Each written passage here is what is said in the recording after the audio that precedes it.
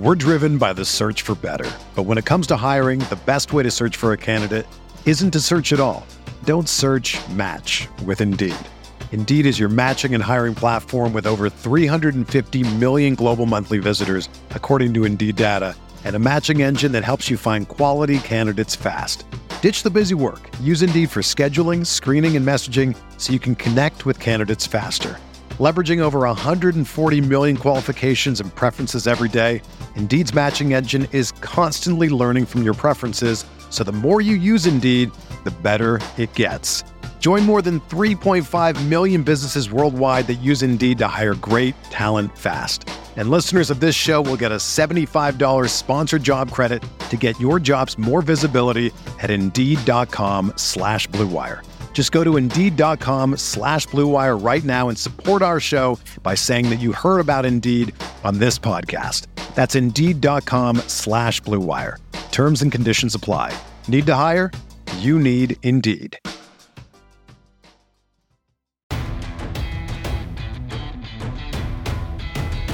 The Chicago Bears select. Welcome to Picks for Polls, presented by The Bear Report, your number one source for everything Chicago Bears draft news, analysis, scouting reports, and more. Presented by Blue Wire Pods. And now, making their way to the podium, Andrew Freeman and Usaid Koshul.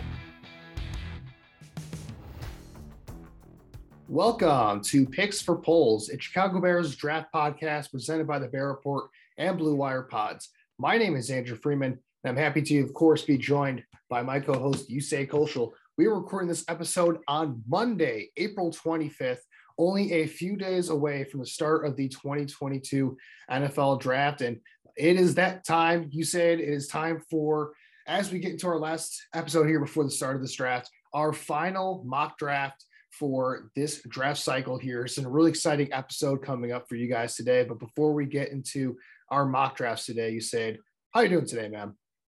I'm doing well. I'm excited. It was a lot of fun putting the mock together this morning. Got the NFL draft kicking off later this week. I know the Bears don't have a first round pick this year, but I think there's just so much intrigue surrounding this class. And you know what? I think it makes this NFL draft so interesting is the fact that you look at the last two NFL drafts, 2020 and 2021.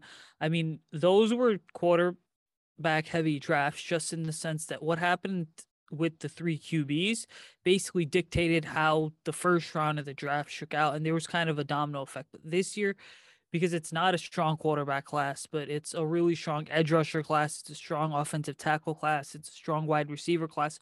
I think for the first time in what feels like forever, you're seeing the edge rushers just kind of dictate how the top five is going to play out and just what effect that's going to have.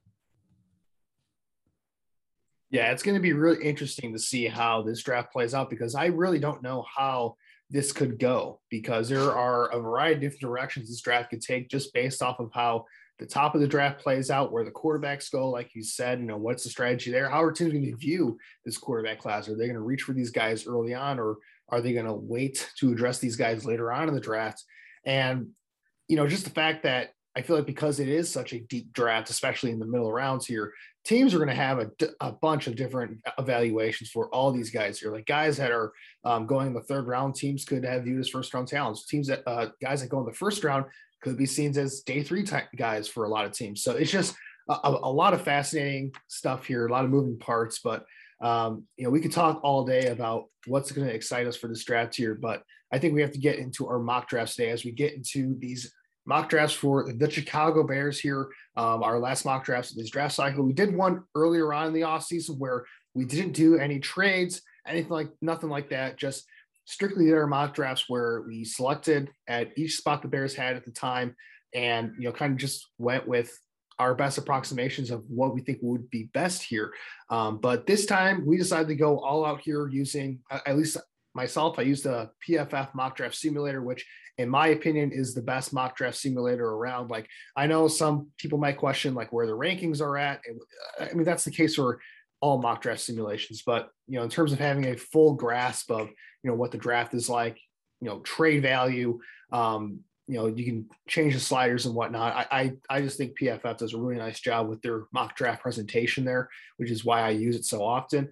And then, so I mean, we did just basically going full out here. But before we get into our selections, you said I want us to talk about our general strategies going into these mock drafts, of what we were trying to accomplish here with these drafts. Because if you don't go into a draft, I think as an executive with a strategy in mind about how you're going to address certain positions or how you're going to play the board, in terms of, if certain players are there for us at this spot, can we look to trade down?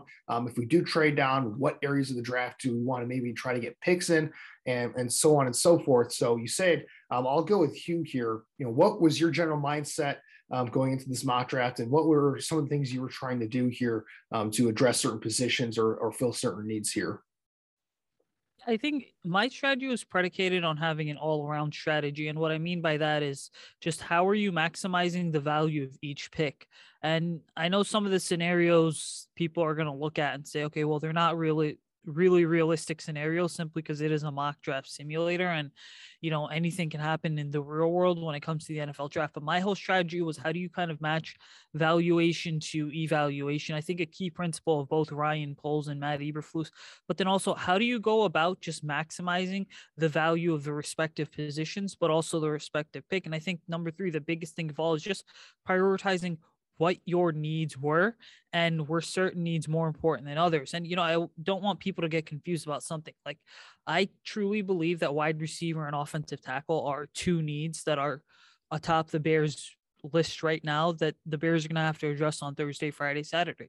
But also, I think what really matters is just the fact that how you go about addressing those needs. Are you picking a wide receiver and an offensive tackle first in the second round? Are you going wide receiver OT? Are you going OT wide receiver? Do you believe that this is a draft where you can go OT, then wide receiver with your first 3 picks? Do you believe you can go wide receiver, offensive tackle? So, my strategy was predicated on just getting those long-term building blocks as well, and just really being able to look at the board and say, hey, what are the best prospects right now that are going to give the Bears a chance to succeed? And, this is something I did in my mock draft too, is that if there was a more talented prospect, let's say, but I felt as if OT was a bigger need, I easily went with the offensive tackle, simply because for the Bears, I mean, it's important to get back to the fundamentals. And I think, unfortunately, under Ryan Pace, Bears fans just got so conditioned to developing this habit in terms of when it comes to the draft. If we don't pick the best player available, we don't pick the freakiest athlete on the board,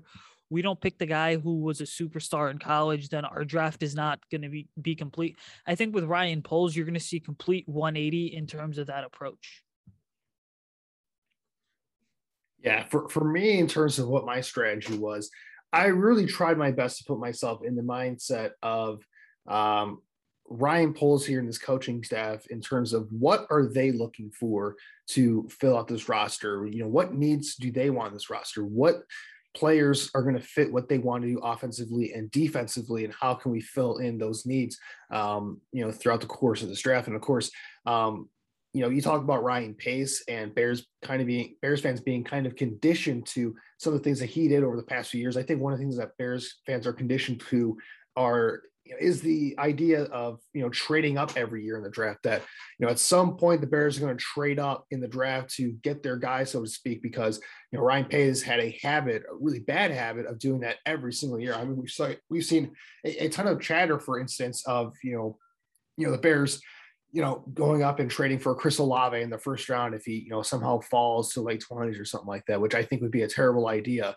for a variety of reasons, which I won't get into. But, I kind of tried to blend my thoughts on, I think the strategy this year for the Bears should be to look to, especially on day 2 of the draft, really try to emphasize going best player available on offense. Like, that could mean addressing wide receiver. That could mean addressing the offensive line, either tackle or interior offensive line.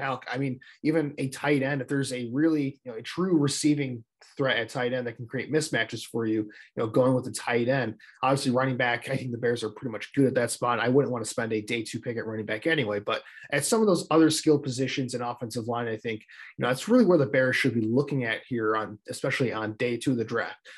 Does that mean the Bears are going to be addressing offense with all their day 2 picks? No. And as we see, when we get to my mock draft, that wasn't the case with my mock draft. I had one defensive player go on day 2 because I do think Eberflus, there is a certain position he wants to really address here that he wasn't able to in free agency, which I think Bears fans may know. We talked about it quite a bit in this podcast.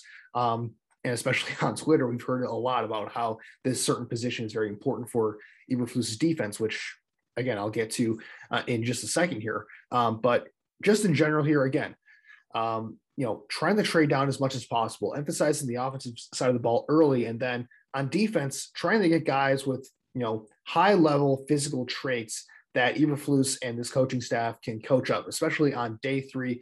You want to take flyers on guys that have, that boom or bust potential to them late in the draft, because, with this new defensive coaching staff coming in, it is your hope that, these coaches can get the most out of these players and really maximize their potential here. And on defense, the name of the game, especially in this defensive scheme, is speed to the ball, sideline to sideline speed, physicality, all that stuff there. So if you can get guys that can fill that need for you, that is an even bigger plus. So like I said before we get into the picks here, we did have trades for this mock draft as opposed to our last mock draft on this podcast where we didn't do trades. So before we get into the specific selections here, Usaid, let's go over the trades that we did make in this mock draft here. I had 3 total trades here. So Usaid, I'll go with you first in terms of how many trades did you make? And then overall, what selections did that leave you with after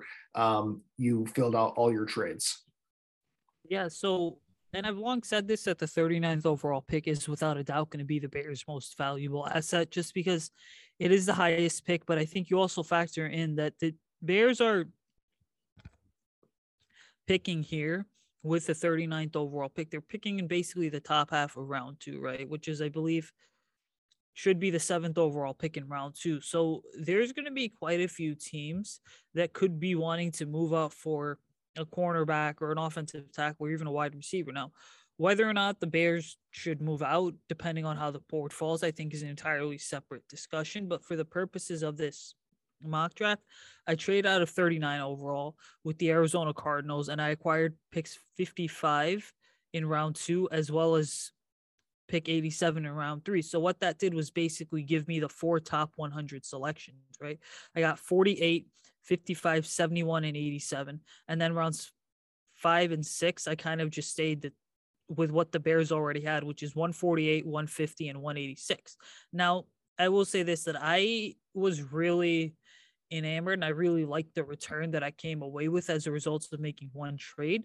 But for the actual NFL draft, I would say that it would be smart for the Bears to explore trading down from 39 or 48, but then also look to see, hey, that 71st overall pick, which again is owned by the Bears, what draft capital can that net you, especially in round 4? And I think it's so critical because there's teams such as the Ravens and Patriots that have multiple compensatory picks that have kind of shown in the past, hey, we're not going to use all those picks, so let's go ahead and let's trade them. Let's wheel and deal. And I think if you're a guy like Ryan Poles in this type of draft, those 3rd, 4th round picks are going to come so in handy. We're driven by the search for better. But when it comes to hiring, the best way to search for a candidate isn't to search at all.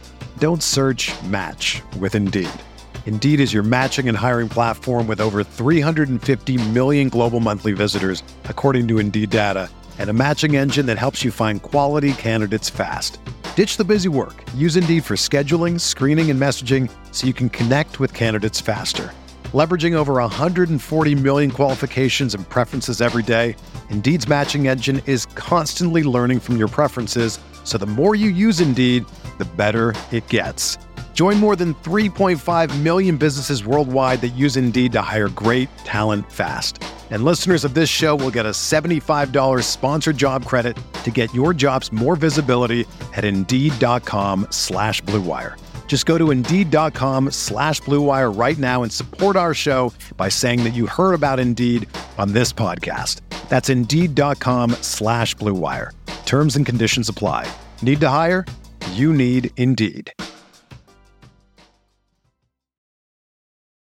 Yeah, absolutely. And I kind of had a similar mentality with my trade downs. I wanted to get as many picks in that late third to fourth round area as possible because there is a lot of good depth in the area of the draft. Now, like I said, I had 3 total trades here. I'll go over the first one. The first one I had was with the Pittsburgh Steelers, who moved up to get a quarterback in this mock draft simulation because as it turns out in this mock draft scenario, the Pittsburgh Steelers did not get a quarterback in the first round. So they ended up trading up for Sam Howell here in the second round to leapfrog, I guess, the Seattle Seahawks and Atlanta Falcons, who have needs at quarterback as well. So in that trade, I ended up moving back to 52 in the second round, giving up pick 39, because like you said, that 39th pick is going to be extremely valuable, I think, if the Bears want to use that as a trade asset. They could get a ton of value, I think, there by moving back from that selection. There's still going to be a ton of talent on the board when they pick at 48. That was kind of the mentality that I had with my draft selections. Trade back at 39, stick at 48, and then go with the best player available there. So in that trade, the Steelers, I got obviously the 52nd overall pick in the second round. I got a third round pick at pick 84 and a 6th round pick at 208 in exchange, obviously giving up the 39th overall pick. And I had to give up one of those 5th round picks to kind of even out the value there at pick 148. So that leaves me with only 1 5th round pick instead of 2 5th round picks, but I'm getting a 3rd round pick and an extra 6th round pick in return. And then later on, I ended up sticking at 48, but at 52, I decided I wanted to trade down again because there was a position I was looking to fill for the Bears there, but there were a couple players on the board I kind of had graded similarly there. So I felt like I could get some even more draft capital and get one of the guys that I think could fit that role for the Bears a little bit later. And he's a defensive player, which I'll get to in a little bit. So I ended up trading with the Atlanta Falcons here. Of course, Ryan Pace is working in that front office as an assistant, I think front office executive. So we know Ryan Pace loves his trade ups in the draft. So he ends up working with his former team here. In that trade, I ended up moving back to the 58th overall selection in the second round, getting a 4th round pick at pick 114. And swapping 6th round picks with the Atlanta Falcons, where I gave them 186 in the 6th round in exchange for 190. So basically moving down 4 spots in the 6th round to get an additional 4th round pick from the Atlanta Falcons. And then I had one more trade in the 3rd round because, with that 84th pick in the draft in the 3rd round there from the Steelers. Again, it was a situation where there were a couple of players that I really liked, but I felt like I could move down a little bit to get an additional day 3 pick there in the 4th or 5th round. I ended up moving down with the Tampa Bay Buccaneers, who had the 91st overall pick in the 3rd round. So moving down about 7 spots there. Yeah, 7 spots there. In that trade, I ended up getting pick 133 in the 4th round and a 7th round pick at pick 248 in exchange for obviously the 84th pick and my 6th round pick that I picked up from the Steelers at pick 208. So all in all, my picks ended up going from 6 picks to 9 picks. And then in terms of what picks I had left, that left me with 2 second-round picks at 48 and 58, 2 third-round picks at 71 and 91, 2 fourth-round picks at pick 114 and pick 133, a 5th-round pick at 150, a 6th-round pick at 190, and a 7th-round pick at 248. So I absolutely love getting that trade value there. And I'll kick things off for us in terms of getting to our selections here. So I'll start off with my first second-round selection, and that's wide receiver Christian Watson out of North Dakota State. And I think when looking at Watson, obviously, there is a lot to like about his game, especially as an athlete. This guy is an outlier athletic prospect in terms of what you're looking for at the wide receiver position. He's tall at 6'4", 6'5", in that range there. I think he's about 210 to 215 pounds. So he's got some weight on him as well. He's got long arms. And then obviously 4.3 speed in the 40-yard dash, pretty good agility numbers that he showed in his testing. And, while his production wasn't off the charts at North Dakota State, just because they played in a very run-heavy offense there. Not a lot of chances for him to really show out and put up a ton of, gaudy wide receiver numbers there. This guy was a really good deep threat at the FCS level. He showed that at the Senior Bowl that he could hold up against higher levels of competition against NFL caliber cornerbacks there down in Mobile. And, I just like really how he fits in this offense here. You look at Luke Getsy coming over from the Green Bay Packers. What is one player that really thrived, I think, over the past couple of years was Marquez Valdes-Scantling for the Packers there. I think Christian Watson, his floor is Marquez Valdes-Scantling in terms of being that taller boundary threat on the outside at your wide receiver position, kind of playing X, but you can kind of move him around to different areas as well. But just an exceptional deep threat who can use his speed to get down the field, has a really high catch radius.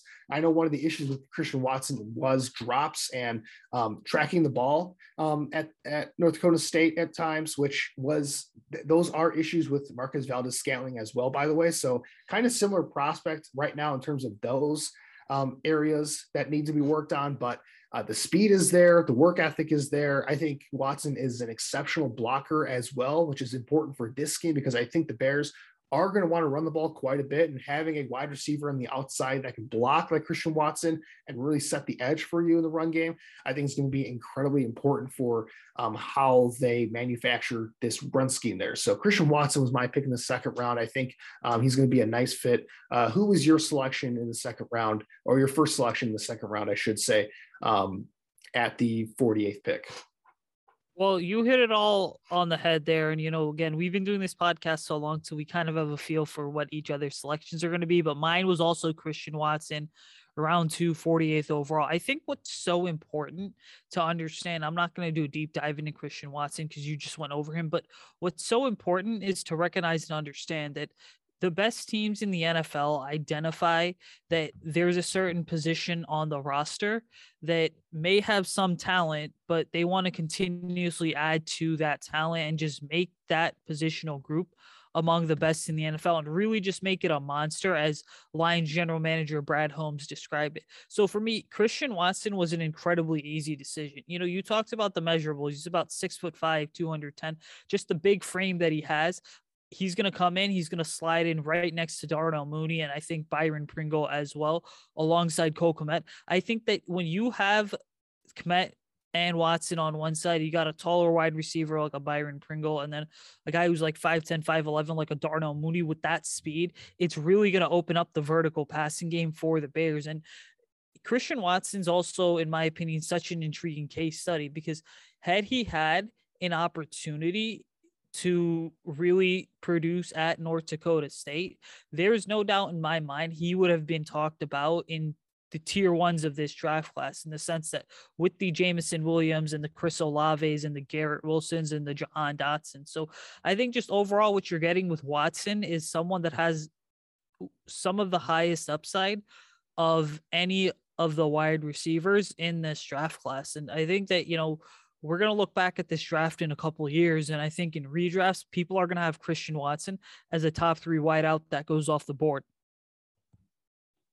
Yeah, certainly the upside is there with Watson. I think that's why he's such an intriguing player. There is some, boom or bust factor to him because you don't really know quite how well he's going to translate from a lower level competition.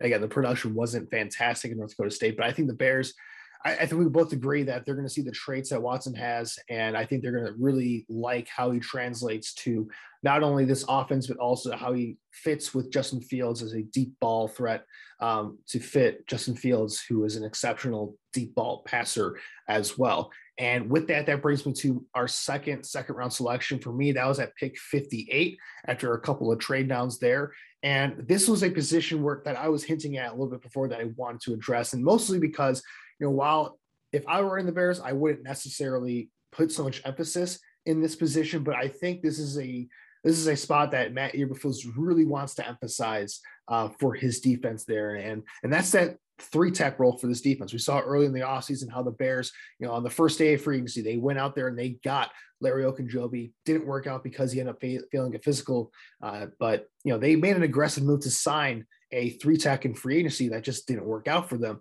And now they still have a hole there. I know they signed Justin Jones, who's a little bit more of a run defending guy, but they really don't have that 3-tech pass rushing guy to fill that role. And so with the 58th selection here in the second round, I end up going with someone I think that does fit that role, that style of play to a T, and that's defensive lineman Perrion Winfrey out of Oklahoma. Winfrey is a guy that, inconsistency and just some struggles at Oklahoma in terms of the fact that, not the greatest run defender in the world. He can be pushed off his spot at times, but you look at what he brings to the table as a pass rusher, there's a lot to like in terms of putting him in that 3-tech role in Eberflus's defense, a guy that can get up the field in a hurry. He does have ability to convert speed to power and bull rush interior offensive linemen into the backcourt, into quarterback's laps, basically. And he does have multiple pass rushing moves to get to. Now, how he goes about formulating a pass rush plan to use those pass rushing moves and counters, it's going to take him a little bit of time, I think, to really maximize that ability. There is, again, some boom or bust ability with him because of the inconsistency he had at Oklahoma, and just the fact that I think he's a player that's going to naturally just be a streaky guy in terms of he's going to have some hot stretches where he's going to be making a ton of plays in the backfield, but also some cold stretches where he's just not very impactful out there. But again, Eberflus is looking for a guy who fills that three technique role for this defense. It is an extremely critical part of this scheme. And, if they don't have that, according to Eberflus, again, I disagree with this slightly, but according to Eberflus here, in terms of, some of the tea leaves that we're reading here, in terms of what I'm seeing, this is something where he's going to want to emphasize here. And Perrion Winfrey, there were a couple of guys here that I was considering. Logan Hall was there at 52, and he ended up being gone by the time that, after I traded down to 58, he was gone by the time I got to 58. So it was really between those two in terms of addressing this position. Winfrey, I think he's a better natural 3-tech than Hall, although Hall is a better player in my opinion. But again, I end up going with Winfrey here because I think he is a fit for this defense. He's a player that I think the coaches are going to love in terms of what they can, hopefully get out of him. And if he does, end up getting maximized with his coaching here, I think you can have a really impactful player in the interior because, the Bears, they haven't had that impactful pass rusher, I think, in the interior. Obviously, Akeem Hicks was a menace in the interior, but he was kind of different in a way because Perrion Winfrey is more of that penetrating style of defensive tackle that can, just use his quickness and speed off the ball to get into the backfield and penetrate gaps. While as Akeem Hicks use overwhelming strength and power to get after the quarterback and slowly push his way into the backfield. So they haven't really had that, quick, explosive pass rushing threat in the interior since a guy like Tommy Harris for the Bears. I don't know if Winfrey will ever be that type of player because Tommy Harrison's prime was, a first team all-pro caliber, top 5 defensive tackle in the NFL type of guy. But if the coaching staff can get the most out of him, there is a lot of upside here for Winfrey to be in a really exciting player here as a 2nd-round pick. And he's a local Chicago kid too. He went to Lake Park High School, born in Maywood, Illinois. I know that he spent 1 or 2 years at a community college playing at the JUCO level before transferring over to Oklahoma. So there were inconsistencies and struggles on tape with a guy like Perrion Winfrey, but I think that there is a lot of upside there too to warrant making him a 2nd-round draft pick. I know that it's interesting because going into the draft cycle, Perrion Winfrey and DeMarvin Leal from Texas A&M were amongst the top 2 defensive tackles. Things obviously changed, but I still think that there is some high regard in NFL scouting circles for a guy like Perrion Winfrey.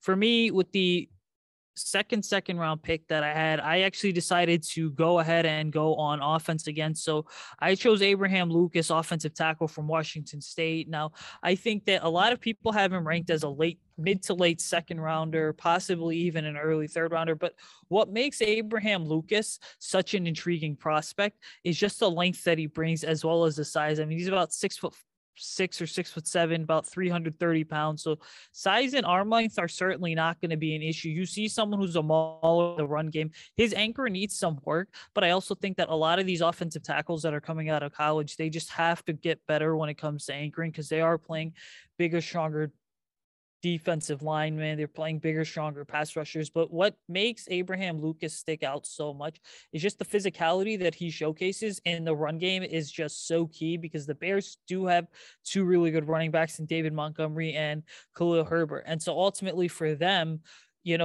the Bears, I think, are going to be a run-first offense, like you've mentioned a couple times before on the show. And so Abraham Lucas makes sense. I also think that Lucas's mobility sticks out. He's able to get to the 2nd level. So just watching his tape at Washington, I thought you saw someone who, was he a freakishly good athlete? Absolutely not.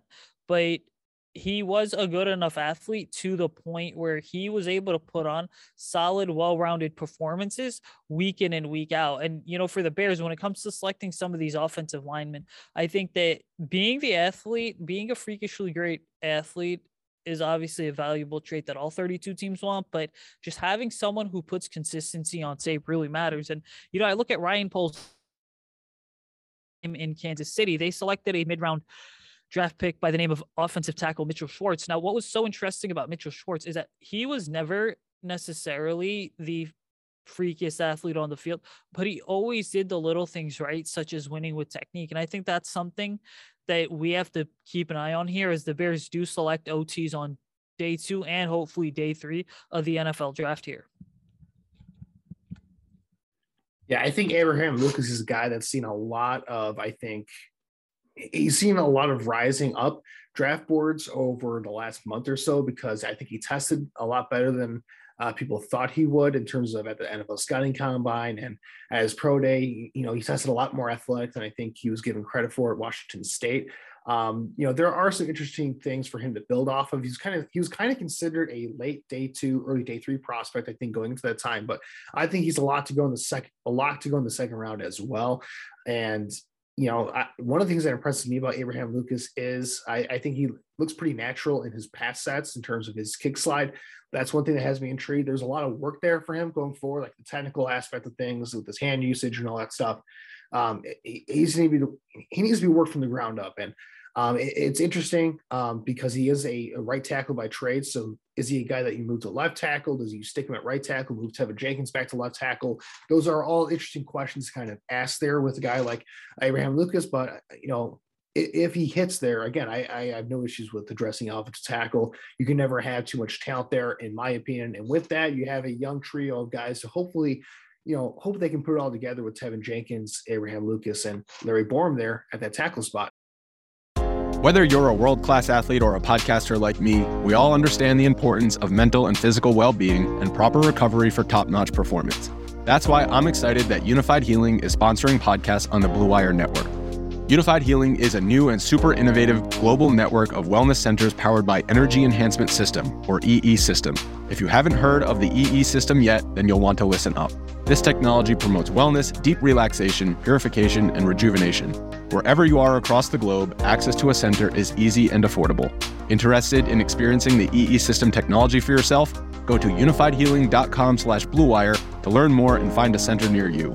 That's unified, UNIFYD, healing.com/bluewire. No material or testimonials on the Unified Healing website are intended to be viewed as medical advice or a substitute for professional medical advice, diagnosis, or treatment. Always seek the advice of your physician or other qualified healthcare provider with any questions you may have regarding a medical condition or treatment and before undertaking a new healthcare regimen, including EE System. Let's get into the third round here after going past these second rounds. Now, we both had 2 third-round picks after trading down here. So you said I'll go to you. Who are your 2 third-round picks here with obviously that trade down you made early in the draft? So let's go to your 2 third-round picks before we get to mine. Yeah, so my first third-round pick was, I think, one of your draft crushes, and I think you probably have him selected too, but it's Cole Strange from Chattanooga. Look, the Bears need to figure out what they're doing on the interior of the offensive line. Okay, Lucas Patrick's basically a lock to start at center. We've seen reports coming out of training camp that Cody Whitehair is once again working as left guard. I'm sorry, not training camp, but OTAs and stuff. But Cody Whitehair has been working at left guard. Sam Mustipher, the Bears brought back this offseason. He just wasn't successful at playing center last year. So now he's back as a right guard, possibly even as a depth piece if he did slim down, because the Bears were running a power run game last year, and that just was not Sam Mustipher's fit. But, I went with Cole Strange here. I think you look at his wealth of experience that sticks out. 44 starts over like 3 or 4 seasons. The size is certainly a major factor. He's about 6'5", 6'6". I think that, the 44 games he started, a lot of those were at left guard, about 41 of them, but he's got experience playing at left tackle. There's some experience playing at center too. So there is positional flexibility, but I think for the purposes of the NFL draft, he is going to be solely an interior offensive lineman. Now you look at him, you just see the physicality and the aggressiveness show up in the run game. Okay. He is able to move defensive linemen off the line of scrimmage with such ease. Like Cole Strange is just one of those players who he makes everything look easy. Okay. Now, in terms of the pass protection, right, there are times where his hands are kind of placed too high or placed too low. They're too far inside. He may grab onto defensive linemen and edge rushers at times, but I also think that being at the next level, if he's especially playing in the interior, that necessarily should not be an issue with him. So I just think Cole Strange overall, being from, somewhat of a smaller program compared to any of some of these other offensive linemen, he is just a pretty good, well-rounded prospect that I think is going to be a long-term building block for the Bears. And then my next third round pick, which was 87th overall, I took another wide receiver that a lot of Bears fans seemingly really love, but I just see the talent and potential with Khalil Shakir from Boise State. You look at Khalil Shakir, I don't think we're talking enough about the vertical threat that he is, especially what he would do next to a player such as Darnell Mooney. You love the quickness. I love the long speed that exists. He is, I think, a monster when it comes to yards after the catch, the ball in his hands. He's able to, I feel like, make something special happen. Now with Khalil Shakir, he needs to go ahead and just expand his route tree. I think some of that just comes with when he does get to the top of the routes. He's not necessarily the most dynamic, but he can certainly expand his route tree. And then his hands are pretty solid as well. So he doesn't create, when it comes to Khalil Shakir, he's not the best separator in the world. He certainly has some issues with that, but I also think that the speed that he brings is worth noticing. And I would say this, that Khalil Shakir is not going to open up Bears camp as, a day one starter, but he's certainly a good enough wide receiver 3 right now, a wide receiver 3 or 4 in an NFL offense going into his rookie season, that he can develop into a wide receiver 2, which honestly, if you're the Bears and you can get a guy like Khalil Shakir in the 3rd round who develops into a wide receiver 2 over the next 2 seasons, that's solid and phenomenal value. Yeah, we had a similar strategy here in the 3rd round, as I also went with an offensive lineman and wide receiver as well. In terms of the offensive lineman, you hit the nail on the head. My guy, Cole Strange, was there for me at 71, and I absolutely jumped on the chance to get my guy, Cole Strange here.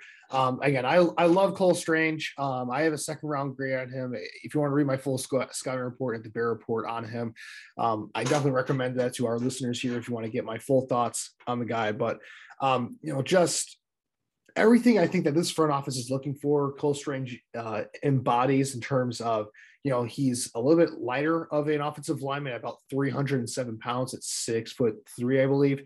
But, just a very, very good athlete on the move, has the ability to get out in space and make blocks on linebackers. And he plays with an edge and toughness that I think is really going to translate well to his offensive line. You add a tough guy like Tevin Jenkins last year, you get another tough guy in here like Cole Strange in the draft, and your offensive line is starting to look pretty good. This guy, he's got a polished game. He was, I think, a 5 or 4 year starter at Chattanooga. Even though he was playing against smaller competition, every single time they played against larger competition, especially in the SEC. I went back and watched his game against Kentucky a couple of weeks ago, and the guy he stands out every single time you put on the tape there. So I love his fit in this game. I think he jumps in right away at right guard for you. He has the flexibility, I think, to play center if Lucas Patrick were to go down, or if they see maybe Cole Strange as a long-term center there. But there's just a ton to like about Cole Strange's game. I think he's a day one starter. I think he's a guy that has a ton of upside as well because he tested really well at the combine. He's a great athlete that I think is very overlooked. And you look at that interior there, Cody Whitehair, Lucas Patrick, Cole Strange. I think that's a very solid interior to build around there. You have Tevin Jenkins at right tackle then. Obviously, he wasn't able to pick a left tackle in this class, but, let's say you have Larry Borom there, or maybe you go out and sign an Eric Fisher on a 1-year deal to maybe fill out that offensive line. This offensive line is starting to look, pretty decent going forward with that group going forward. So I liked that pick there at 71 as well. And then again, for my wide receiver pick at 91, after trading down from 84, after my trade down with the Steelers, I ended up going with wide receiver Danny Gray out of SMU. He's a little bit of a different skill set than Khalil Shakir, he's more of that traditional shifty slot wide receiver who can make a bunch of plays after the catch once he gets the ball in his hand. Danny Gray is another guy who's a pure deep threat in this class, but I think he has the potential to offer a little bit more to the table. He was a player that I thought was criminally underused at SMU and their offense there. And I think he just brings a ton to the table that would be exciting for this Bears offense. He's gotten a ton of buzz. If there's any player that's going to be proven to be, as a day 3 pick, the next Darnell Mooney in this class, Danny Gray's gotten a ton of comparisons to Darnell Mooney, because I wouldn't say they have quite similar games, because I think Darnell Mooney was a little bit more shiftier and had the ability to change direction, was a little bit of a better route runner than Danny Gray is right now. But in terms of being a great deep threat, in terms of having, good ball skills, yards after the catch ability, there is just a ton to like about his game. And I like I like double dipping in the draft here, especially at wide receiver, especially with guys that have similar skill sets that fit what the Bears are looking for here. And again, I think they want to get guys with speed. I think they want to add more playmaking and explosive ability to this offense. And Danny Gray, again, like Christian Watson, he fits what Justin Fields does well, and that's throwing the ball deep. You have now, with this wide receiver core, after these last couple of draft picks here, you bring in Byron Pringle in free agency. Darnell Mooney is probably going to be your number 1 guy going into this, but now you got a big physical X wide receiver that can take the top off of a defense, and Christian Watson on the outside. You got Byron Pringle in the slot, and Danny Gray can kind of come in to compete for that number 4 wide receiver as someone who can play on the outside. He can play in the slot a little bit. He can take the top off of the defense, and then he can take some of those shorter routes underneath if you can scheme him open and take it to the house, because this guy can absolutely fly. He's got 4.3 speed. I love everything about Danny Gray. I have an early 4th round grade on him. So this may be a little bit of an overdraft based off of where I think I have him graded and where a lot of other people have him graded. But I just think he's a solid pick at the right time. There wasn't anybody else on the board at other positions I really loved that much more. And I think, again, the Bears are going to try to add some wide receiver talent in this draft, and he was the best wide receiver available for me at pick 91. So I went with Danny Gray. Absolutely love his game coming out as SMU. And this would have me feeling a lot more excited about this Bear receiving core going into this year, although it's probably going to take a little bit of time, I think, for this young group to gel going forward. So that brings us to day 3 of the draft here, where things start to diverge for us a little bit as we have a different number of picks here. So look, we're going to go back and forth here as we get through these picks. So I'll go with you, Usaid, for, again, your next pick selection here on day 3.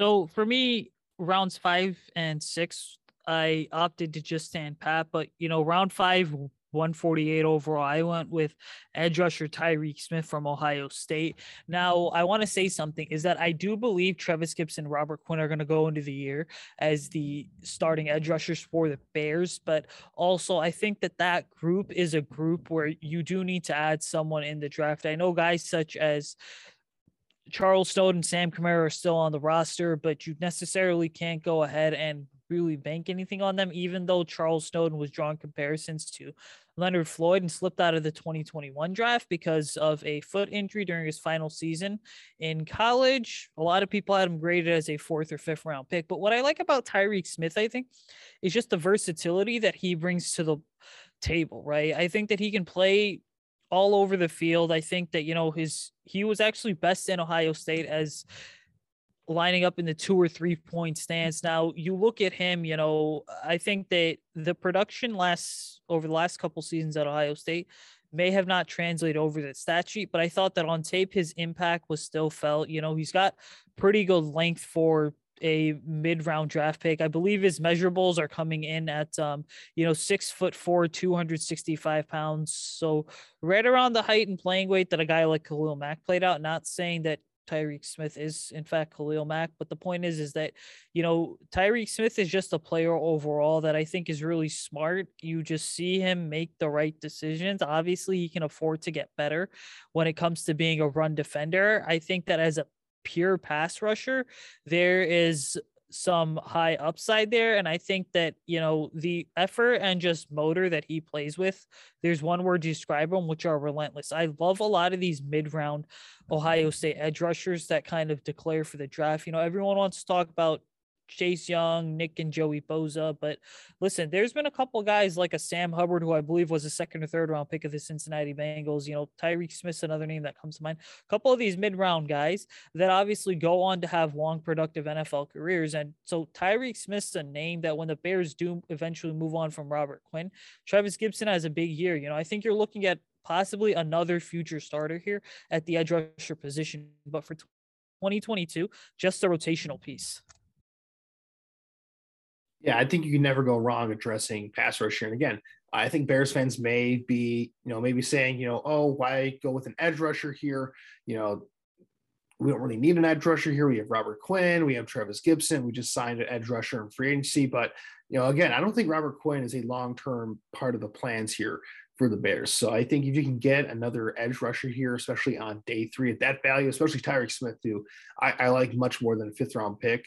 I think that's a good value there in the 5th round to get a guy with his level of upside at that edge spot where he does have some speed off the edge. He does have a nice motor off the edge, and it's just about rounding out his game so he can be a complete overall player.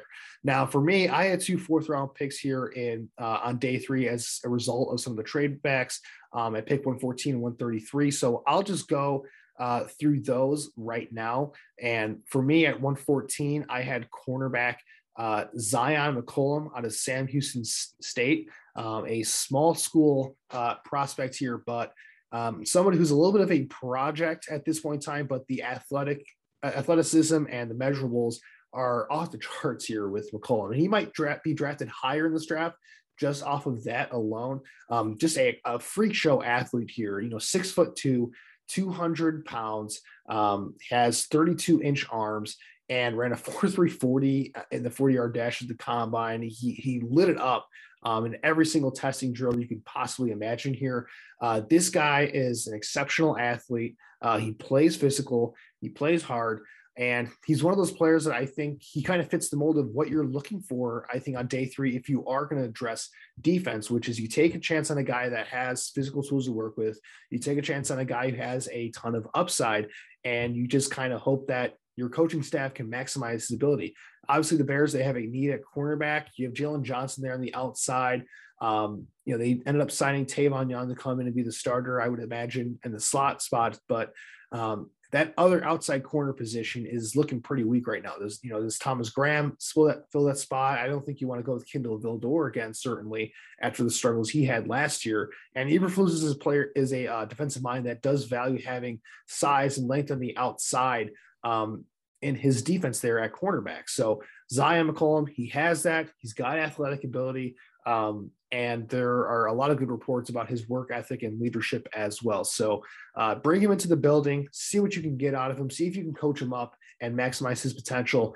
I love that fit in the 4th round early there to get somebody with some upside like Zion McCollum. Again, even if he doesn't contribute right away, he's someone that I think the Bears coaching staff could really do a nice job of developing here in the 4th round to be an eventual starter down the line if his development does work out in his favor. And then with my other 4th round pick here, I got one of the funnest players in this draft for me, and that's tight end Chikozium Okonkwo out of Maryland. Now, while he's listed as a tight end, that's not really the role that I see him filling in the NFL. He kind of fits better that classic H-back role for this Shanahan style of offense, kind of similar to a Kyle Juszczyk of the San Francisco 49ers, except I think Okonkwo has a little bit more talent as a receiver to run a full route tree for, I guess a full route tree for a tight end, but I think he can do a lot more things in the receiving game for you, while as Juszczyk truly is a weapon for you in the run game as a blocker with everything that he can do on the move in the run game there. So Okonkwo, I don't think he fits best as a traditional inline tight end. I think he's way too small for that. I think he's like 6'2", 248 pounds or something like that is what he measured at the combine. Like, this guy is tiny for a tight end. He's not really long. So using him in line, I think you're wasting his ability. He's a much better blocker in the run game when you can get him in space as kind of like that fullback or on the move in the slot. Bring him in motion a little bit, and then just have him use his speed and power to just pile drive linebackers and seal off edge rushers in the run game for you, get him out in space a little bit. Like, this guy is definitely a willing blocker. He wants to be physical as a blocker. He just doesn't really have the physical tools to do it at times. But if you're using him as kind of like a hybrid fullback, which I think is what his role would be in the Bears offense, he could be a very fun player in the run game for you. And I think he's got a ton of potential as a playmaker as well. Like, this guy is a legit receiving threat. He's a legit threat after the catch. Like, Maryland was even doing like handoffs to him, using him as a running back at times. Like, this guy has special ability after the catch. He's fast. I think he ran a 4.5 40 at the NFL scouting combine, which is really good for a tight end of his size. He's not necessarily a deep threat in the seam for you as a tight end, but that's not what he's used for. Use him over the middle of the field, use him on, boot plays where you get him out in the flat and just let him use his speed to his advantage. Again, you can run him on wheels. You can run him down the field a little bit in the middle of the field. Like, Chigoziem Okonkwo is a really fun player. I think he's a perfect scheme fit. And I just like the potential of adding him to this offense here, where you just added these deep threats for your offense here now in this mock draft scenario with Christian Watson, Danny Gray. You have Darnell Mooney on the roster. So you got guys that can stretch the field vertically. Okonkwo is a perfect player to bring in here who can kind of take advantage of the open space that you're creating for yourself in the passing game, where he can take the ball underneath and create some yards after the catch with the ball in his hands. So I like Okonkwo in the 4th round. He's a really good value here as well. So those are my 2 4th round picks. As for your other 5th round pick, who'd you end up selecting at pick 150, you said? Yeah, so with pick 150, I went ahead and selected Josh Jobe from Alabama. I think that Josh Jobe had his fair share of problems, but you look at the Bears over the last couple seasons. I mean, in 2019, they added Duke Shelley. 2020 was Kendall Vilder. 2021, it was Thomas Graham Jr. Now, I do see that trend continuing here just for the franchise overall. Knowing Matt Eberflus and Alan Williams' track record of developing cornerbacks, I certainly would not be surprised to see the Bears add someone to push some of those guys that are going to go into training camp on the roster bubble, like a Duke Shelley, like a Kendall Vilder, possibly even, you could argue, Thomas Graham Jr. Now, when you look at Josh Jobe, I mean, he's about 6 feet tall, about 185, 190 pounds.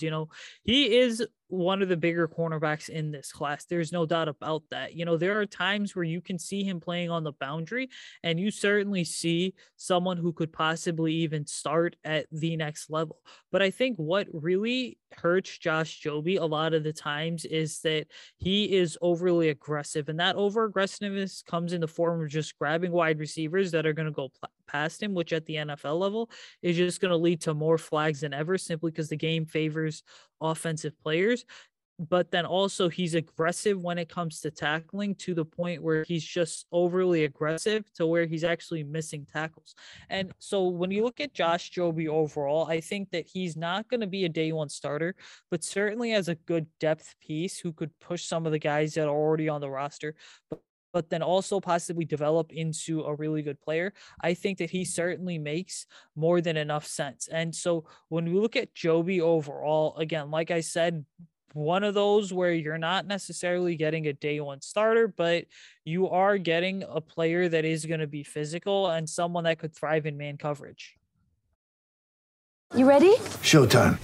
On May 3rd, summer starts with The Fall Guy. Let's do it later. Let's drink a spicy margarita. Make some bad decisions. Yes. Audiences are falling in love with the most entertaining film of the year. Fall Guy. Fall Guy? Fall Guy. That's what the poster said. See Ryan Gosling and Emily Blunt in the movie critics say exists to make you happy. Trying to make it out? Nope. Because I don't either. It's not what I'm into right now. What are you into? Talking. Yeah. The Fall Guy. Only in theaters May 3rd. Rated PG-13.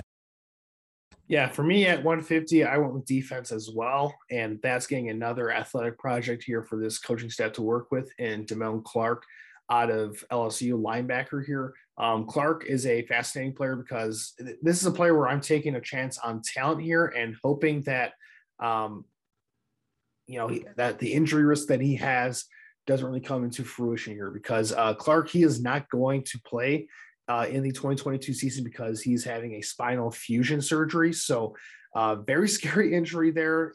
It's one of those things where you hope that he can come back strong and play at a high level again. But in the 5th round here at pick 150, I think that's the perfect chance to take on a guy like Damone Clark, because without that injury, Clark would for sure be a day 2 pick, if not an early day 2 pick, because this guy is a freaky talent at the linebacker position.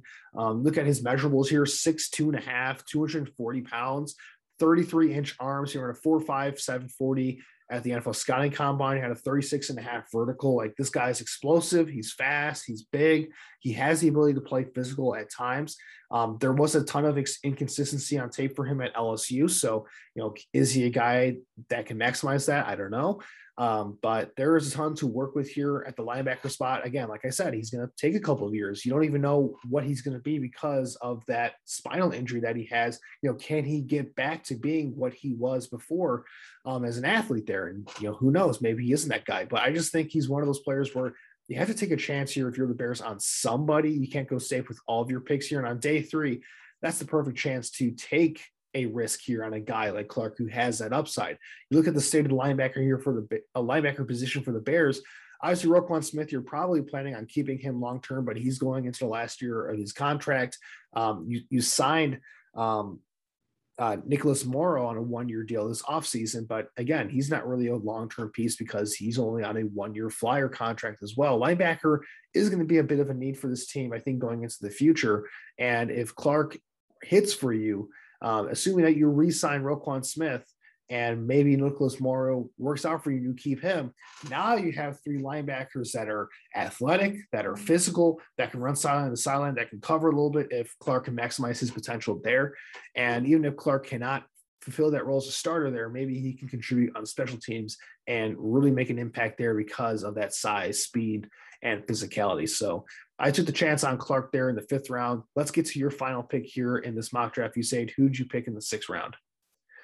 Yeah, so in the 6th round, it's interesting because, I was just looking to see, hey, what exactly is out there, but I also kind of kept the offense in mind. So round 6, pick 186, I went back to Ryan Poles' college days and I selected center Alec Lindstrom from Boston College. Now, one thing I think to understand about Alec is that he's 6'3", 6'4", right underneath, right there at about, 295, 300 pounds. He is a multi-year starter. So the experience is not an issue at all. The measurables are going to dictate that he's not strong enough to play center yet, in my opinion, in the NFL, but he certainly will be a pretty good left or right guard. Obviously has some family members in the NFL, but when you look at Alec Lindstrom overall, physicality, he's got some physicality to his game. He's always trying to be the first player to finish off a defender. When you look at him, pretty decent anchor ability, not great by any means. Okay, power at the point of attack, and then some pretty good hand technique too. So when we look at Alec Lindstrom overall, he's not going to be a day 1 starter. There's certainly something to work with, but I just think that, the Bears over the last couple seasons, and really I want to say this, is that it wasn't just the Ryan Pace era. I thought it was true throughout the Phil Emery era, which lasted about 2 years. I thought it was even true throughout the Jerry Angelo era, which lasted basically an entire decade. The issue with this team has always just been, since the turn of the century, building up a deep, well-rounded, solid, versatile offensive line. The Bears haven't had that. And so I think with a guy like Alec Lindstrom, you are getting someone who can play left guard or right guard if you give him the opportunity to do so. Obviously, in college, he was only limited to playing center, but, there's some traits there and some limited upside there to work with, to the point where hopefully he develops into just an average or above average starter, which I think is okay value for a player that's going to fall all the way to the 6th round. Yeah, for my final day 3 selections here, I had to pick it in the 6th round at 190 and one in the 7th round at pick 248. So at 190, I ended up addressing special teams with punter Matt Araiza, who, he has the biggest leg in this draft for punters. Absolutely can kill the ball off the foot there as a punter. I'm not going to spend too much time because he is a punter there on him, but he had an historic season at San Diego State in 2021. He's the best punter in this draft. And the Bears, after letting Pat O'Donnell leave in free agency, they do have a bit of a need at punter. So I don't think taking a punter late on day 3 in the 6th round is a bad thing, especially with some of the other needs that have been addressed in the mock draft I put together here. And then in the 7th round, I took another swing on the offensive line, and that's Austin DeCoulis out of LSU, a tackle prospect here. He played right tackle. He was a starter for 4 years at LSU, so an experienced player. He's got 34-inch arms. He's got decent athleticism, but nothing great there. At the end of the day, like, he's a 7th round pick. I'm not expecting too much from a guy like him, especially at that point in the drafts. You're really just hoping that DeCoulis can develop a little bit, that his experience can help him out to where he doesn't look lost on an NFL football field compared to a guy like Latavius Simmons, who, when he played for the Bears in his one game against the Tampa Bay Buccaneers, he just looked like he just did not belong on an NFL football field. And you hope that's not the case here with DeCoulis here. And, let's say he does hit and he maximizes his potential. All you're hoping for really here is that he competes with Larry Borom to be that swing tackle piece for you long-term here. And if he doesn't, maybe he's practice squad depth. And again, if you have an emergency, hopefully he can hold his own at either tackle spot for you, or even if he has to kick inside at guard. That's really all you're looking for at this point in the draft. And again, it's a 7th round pick. So, it's never a bad thing to take a flyer on offensive lineman, especially on day 3 of the draft. So with that said, I feel like we both feel pretty good about our mock drafts here, Usaid. Before we kind of start wrapping things up here, let's go through our selections one more time. So Usaid, go through your total mock draft that you put together here just one more time for our listeners who've been following along real quick.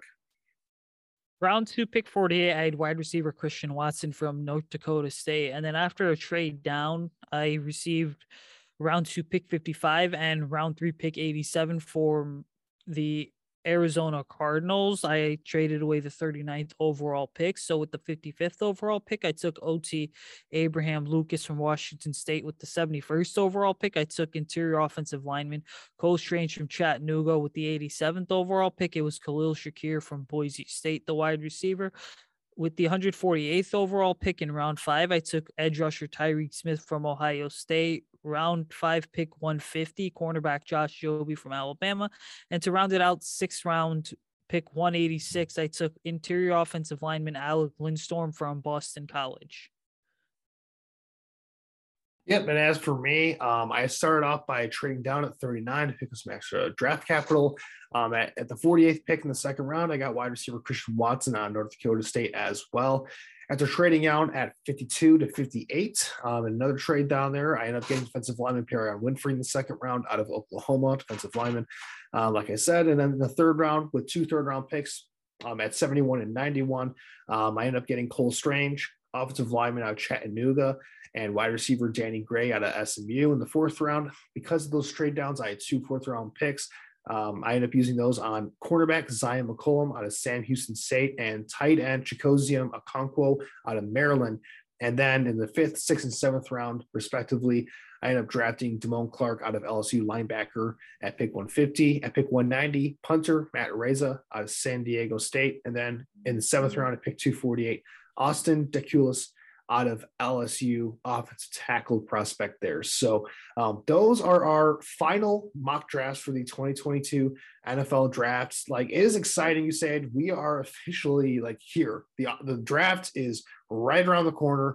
There's really not a ton left to talk about other than just it's just crazy that we're at this point here in this draft cycle. It's felt like it's gone on for a very long time, but I am just really, really amped up to get to this draft here on Thursday. So before we wrap up this podcast today, is there anything you're anticipating here? Because the Bears don't have a 1st-round pick on Thursday night. So we're going to be left out of the fun, probably assuming that the Bears don't trade up into the 1st round as Bears fans. But is there anything you're looking forward to here, or anything you think could maybe surprise us as we're looking forward to this 1st round on Thursday night here as we look forward to the 2022 NFL draft?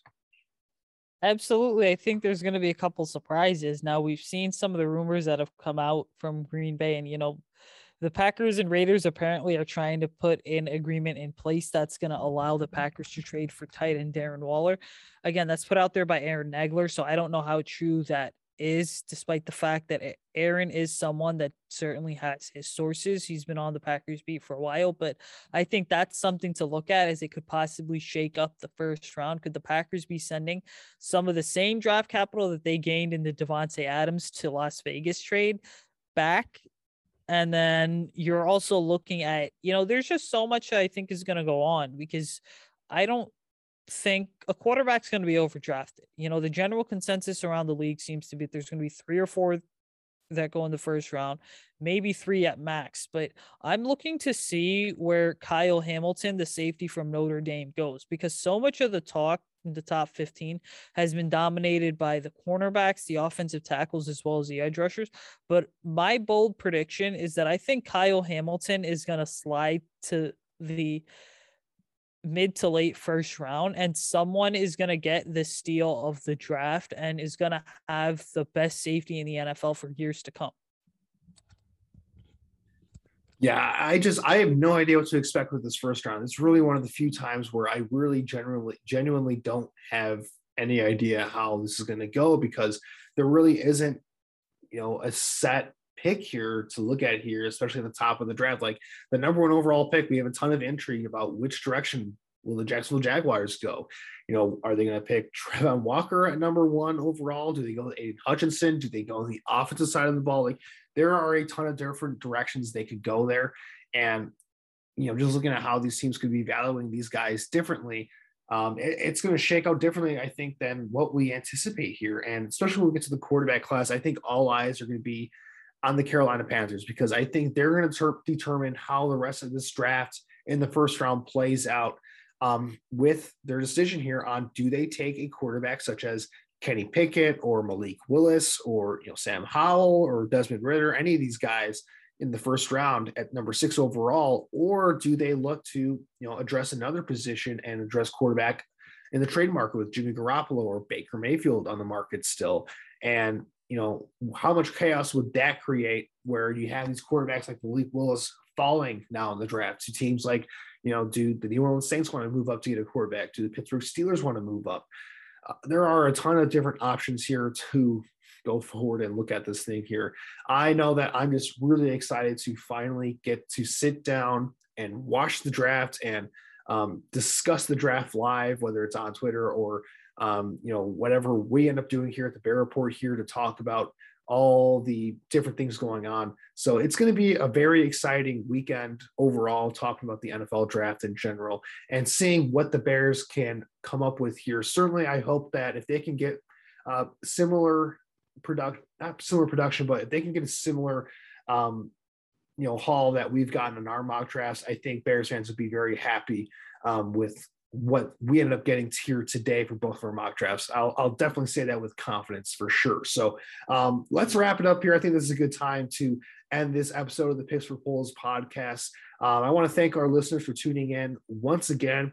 Make sure to like, rate, review to our podcast on all podcasting platforms. It really goes a long way towards building the brand of the Picks for Polls podcast here. And make sure to follow us on Twitter at Picks for Polls. And we're going to be doing a ton of stuff throughout the draft in terms of updating what's going on with the draft here for the Bears, in terms of getting our takes out there on the Bears.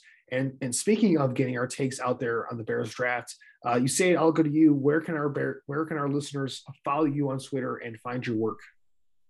Yeah, guys, so you can follow me on Twitter at Usaid Koshal. You can also check out my work on the Bear Report. And then myself and our publisher, Zach Pearson, we are going to be doing a live stream on day 2 of the 2022 NFL draft. So that's going to be Friday, April 29th. We're planning to go live at 3 p.m. Central, which is 4 p.m. Eastern. So we'll have the StreamYard link and everything updated for you guys on the website. We're going to tweet it out to our Facebook and Twitter account as well. So just keep an eye out for that. I know last year when we did the live stream, you guys had a lot of questions about who's best available, who's some prospects the Bears should avoid, who are some players that you did not foresee falling all the way into round 2. What should the Bears do here? Should the Bears trade back? So we're going to be on, guys, for like a good 30, 45 minutes, probably even an hour, just answering all your questions. So definitely tune into that, because it's going to be, I think, one of the most comprehensive NFL draft breakdowns that you're going to find going into day 2. And it's going to be one of the most updated as well.